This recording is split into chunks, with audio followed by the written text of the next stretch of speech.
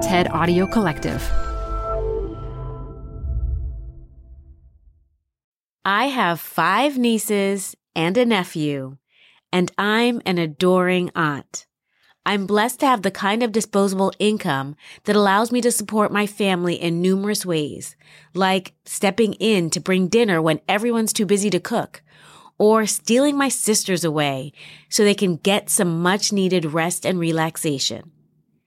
But I'm particularly passionate about helping support my nieces and nephew in ways that relate to their education, be it funding extra tutoring if needed for a particular subject, or helping them access extracurricular activities like sports or dance. And this extends beyond my immediate family. I've been able to step in for young people I know, for instance, when a college scholarship is no longer available and they need just a little help to finish out the semester. It's a privilege to be in this position, and it has shown me that wealth is about more than just having cold, hard cash. It's about having the freedom to use your resources to uplift those you love. I'm Modupe Akinola. This is TED Business. Our speaker today, Aisha Nyandoro, wants us to redefine what it means to be wealthy. Is wealth about a bunch of commas and zeros in your bank account? Or is it the ability to live a life where you have agency over your own well-being and the well-being of the people you love? What would it look like for us to really trust people, especially families experiencing poverty, to decide what to do with their own money? Then after the talk, I'll discuss this in greater depth. But first, a quick break.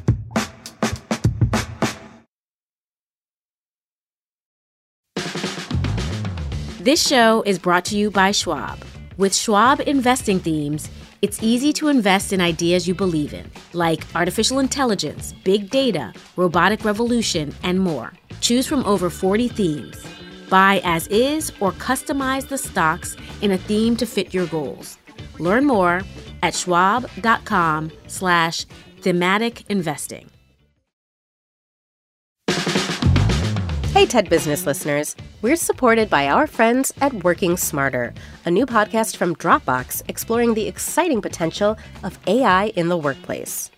Working Smarter talks with founders, researchers, and engineers about the things they're building and the problems they're solving with the help of the latest AI tools. Tools that can save them time, improve collaboration, and create more space for the work that matters most. On Working Smarter, hear practical discussions about what AI can do so that you can work smarter too. Listen to Working Smarter on Apple Podcasts, Spotify, or wherever you get your podcasts. Or visit workingsmarter.ai. Hi, I'm Ben. I suffer from a condition called writer's block. It strikes when I'm at work. That's why I choose Canva Magic Write. It works fast, generating text in seconds, thanks to AI. Common side effects include increased productivity, compliments from coworkers, feelings of satisfaction. Now I can say bye-bye to writer's block. Ask your boss if Canva Magic Write is right for you at canva.com, designed for work. Add a little curiosity into your routine with TED Talks Daily, the podcast that brings you a new TED Talk every weekday. In less than 15 minutes a day, you'll go beyond the headlines and learn about the big ideas shaping your future. Coming up, how AI will change the way we communicate, how to be a better leader, and more. Listen to TED Talks Daily wherever you get your podcasts. Growing up in Mississippi, my family never talked about money. But I could infer how much people had by pattern keeping at Christmas time. My Uncle Chip was always good for money, an absolute delight. J.C. Penney's, here I come. My Medea would always give us apples, oranges, butterscotch candy in a brown paper bag. It was a gift given with love, and it meant a lot coming from the matriarch of our family. Now, my parents would make sure my twin and I were fresh in the latest fashions. Jabot jeans, starter jackets. Looking good made us feel rich even if we weren't. So it was interesting because I remember having a myriad of conversations about prison reform, the education system, voter rights, But a candid conversation about money, it never happened. When I went to graduate school, my world expanded. Hearing my friends talk about their overseas adventures made me envious. I didn't even have a passport at the time. When I got my first job post-graduate school, I was making $70,000. I was rich. But that shopping spree at JCPenney's was no longer gonna scratch that itch. I needed to do whatever I could to be legit wealthy. I think that's why one of the many Oprah Winfrey episodes that I watched during the early 2000s stood out to me. On this particular episode, Susie Orman was the guest. And for those of you who don't know, Susie is an American author and financial advisor, and she has the most perfect white teeth I've ever seen. Well, Susie was talking about 401ks, and I got the basic gist of what she was saying. Save a little money now, have a lot of money in the future. Sounded great, amazing, sign me up. So I went to meet a wealth advisor, somebody I met off the internet. I just knew that this random person was going to unlock some magical room and give me all the tricks I needed to be wealthy. I mean, big house, fancy cars, luxurious vacation. I was excited until I wasn't. The nondescript building in the strip mall did not boost my confidence that this was how the wealthy managed their affairs. I was placed in a small white waiting room, and I stayed there for what felt like forever. Finally, a man came in who could not even bother to learn the correct pronunciation of my name and asked me what my goals were for the future. Okay, I'm excited again. I know the answer to this. Number 1, I would like to retire comfortably by the age of 60. Number 2, I would like to be able to take care of my mom. His response, I don't know why taking care of your mother is your responsibility. He then went on to speak in some financial jargon I could not understand. The entire interaction took me so aback that I vowed to share the bare minimum the rest of the meeting. I could not figure out what I was missing, but it made me question everything. Maybe I did not know what wealth was. Maybe wealth was not intended for people like me. Maybe I was reaching for too much. So I find it funny, or maybe serendipitous, that I think about cash and wealth all the time now. For the last 10 years, I've led an organization in Jackson, Mississippi, that takes a radically community-driven approach to supporting families, mainly Black women, that live in federally subsidized affordable housing. Our programs are strategic and holistic. A few years ago, we became concerned that we were not moving the needle on poverty. So we went to the women that we work with and we said, what are we missing? The answers were all different, but the underlying problem was the same. The problem was a lack of cash. No money for pizza on a Friday night was causing stress. Unexpected car repairs were leading to unemployment because people could not get to and from work. So we began to research, how do you give money, not another program, to people experiencing poverty? In 2018, we launched the Magnolia Mothers Trust, this country's first modern guaranteed income program and the first in the world to center its efforts on Black women. Thank you. So, quickly, for the uninitiated, a guaranteed income is a specific amount of money given to a specific population over a set amount of time. It's typically funded by private philanthropy or, in some instances, the public sector. It's not a new idea. Johnny Tillman, a mom and welfare activist, called for a guaranteed income way back in 1972. And even Dr. Martin Luther King Jr. and President Nixon indicated that a guaranteed income could help solve for poverty. It's not a new idea, but like I said, we are pioneers, and our efforts are working. We provide $1,000 a month for 12 months to Black mothers, and our goal is simple, to provide these women with the breathing room they need by giving them the financial resources they need to dream a little bigger. We provide, thank you. Thank you. We provide $1,000 a month for 12 months, and we have proven that $12,000 is a life-altering amount of money. Yes, it allows you to take care of the practical needs, like getting that car repaired, but it also allows you to shift your reality, literally shift your reality from scarcity to abundance, from tunneling to imagination, from scraping by to genuine opportunity. There are over 100 guaranteed income programs currently being implemented in this country, and many were inspired by what we started in Jackson, Mississippi, of all places. Black women have ushered in a movement, and it has been beautiful, but it is just the start.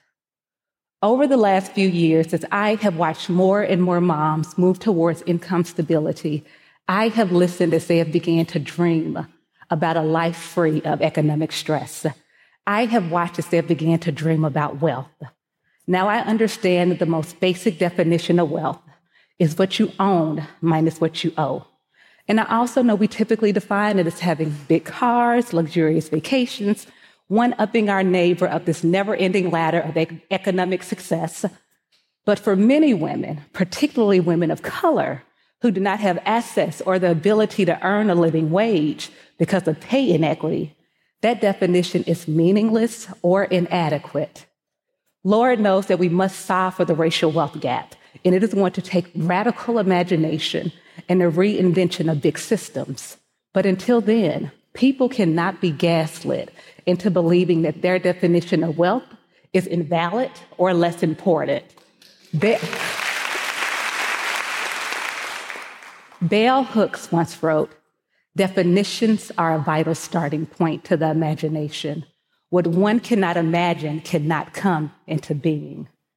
One day I was having a conversation with Coco, a mom within the Magnolia Mothers Trust, and I asked her, "What is wealth to you?"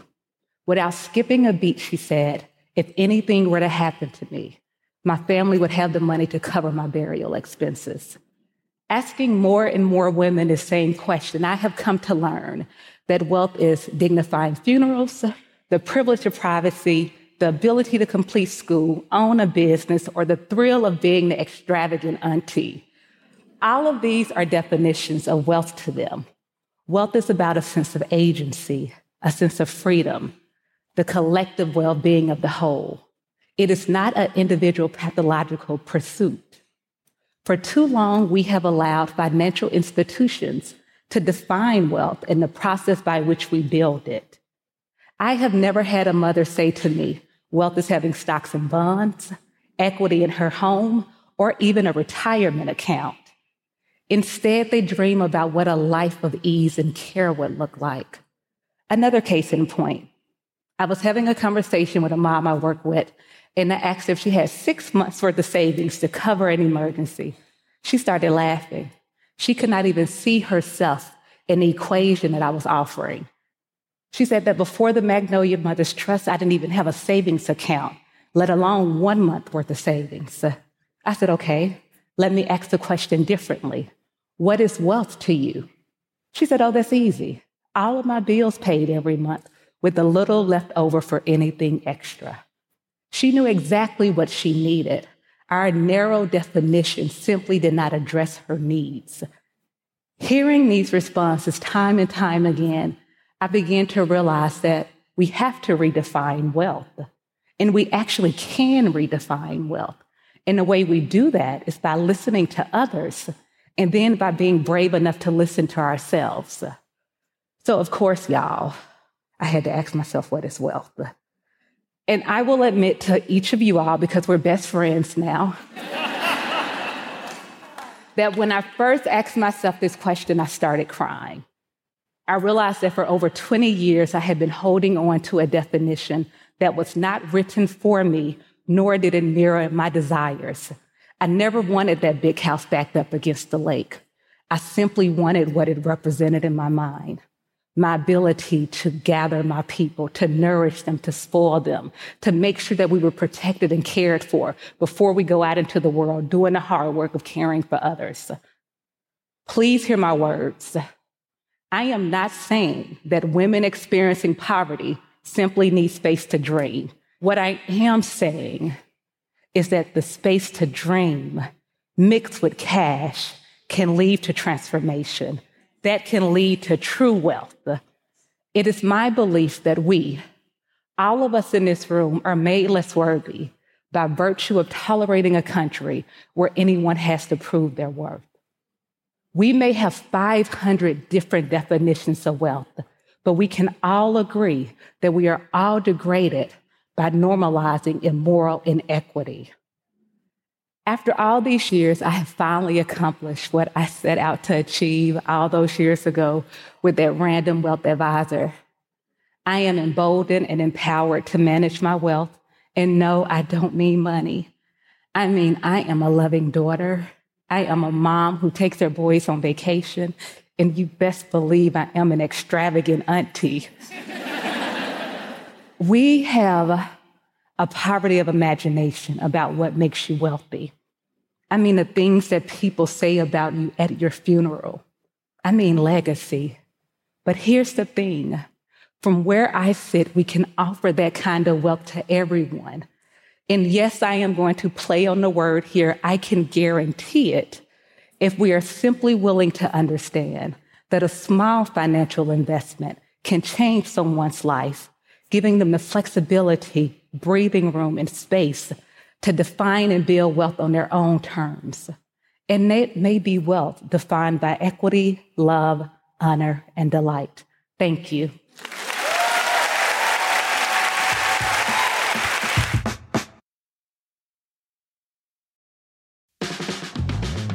Support for TED Business comes from Odoo. What is Odoo? Well, Odoo is a lot of things. Odoo is award-winning management software. Odoo is total control of your entire company in one place. Odoo is a suite of fully integrated applications for CRM, accounting, sales, HR, inventory, manufacturing, and everything in between. Basically, Odoo is what your business needs to succeed.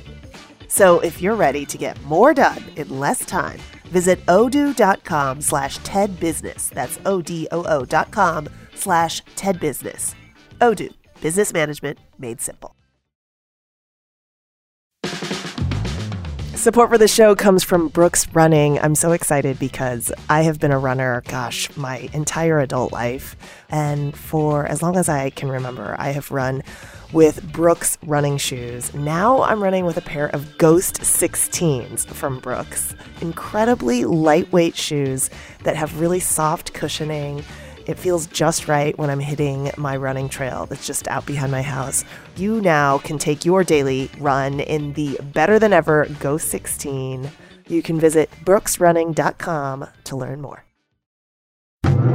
I love Aisha's prompt to ask yourself, what's your idea of wealth? Embedded in that question is a dare to redefine and reimagine the way we think about financial well-being and trust and empower people to know what they need. Our narrow definitions around money bleed into other areas of our lives too. I mean, think about just asking yourself to redefine other seemingly simple, untested questions. Like, what does a great day at work look like for you? What does a great day off work look like for you? What does it look like to be quote-unquote productive? Just like the question of wealth, there are so many layers here. For example, a great day at work for me means having at least one inspiring conversation with someone that helps me understand them more and helps me understand me more. How might you approach that question? You probably know the answer better than anyone else does, and no one should dictate what that answer is for you. Aisha's efforts to create guaranteed income programs really follow this philosophy too. Perhaps organizations should be less preoccupied with prescribing methods for how to live our lives and more invested in providing the basic necessary resources people need to both live in community and thrive. That's it for today. TED Business is part of the TED Audio Collective, and this episode was produced by Hannah Kingsley Ma, edited by Alejandra Salazar, and fact-checked by Hana Matsudaira. Special thanks to Maria Lajas, Farah DeGrunge, Corey Hajim, Daniela Balarezo, and Michelle Quint. I'm Modupe Akinola. Talk to you again next week.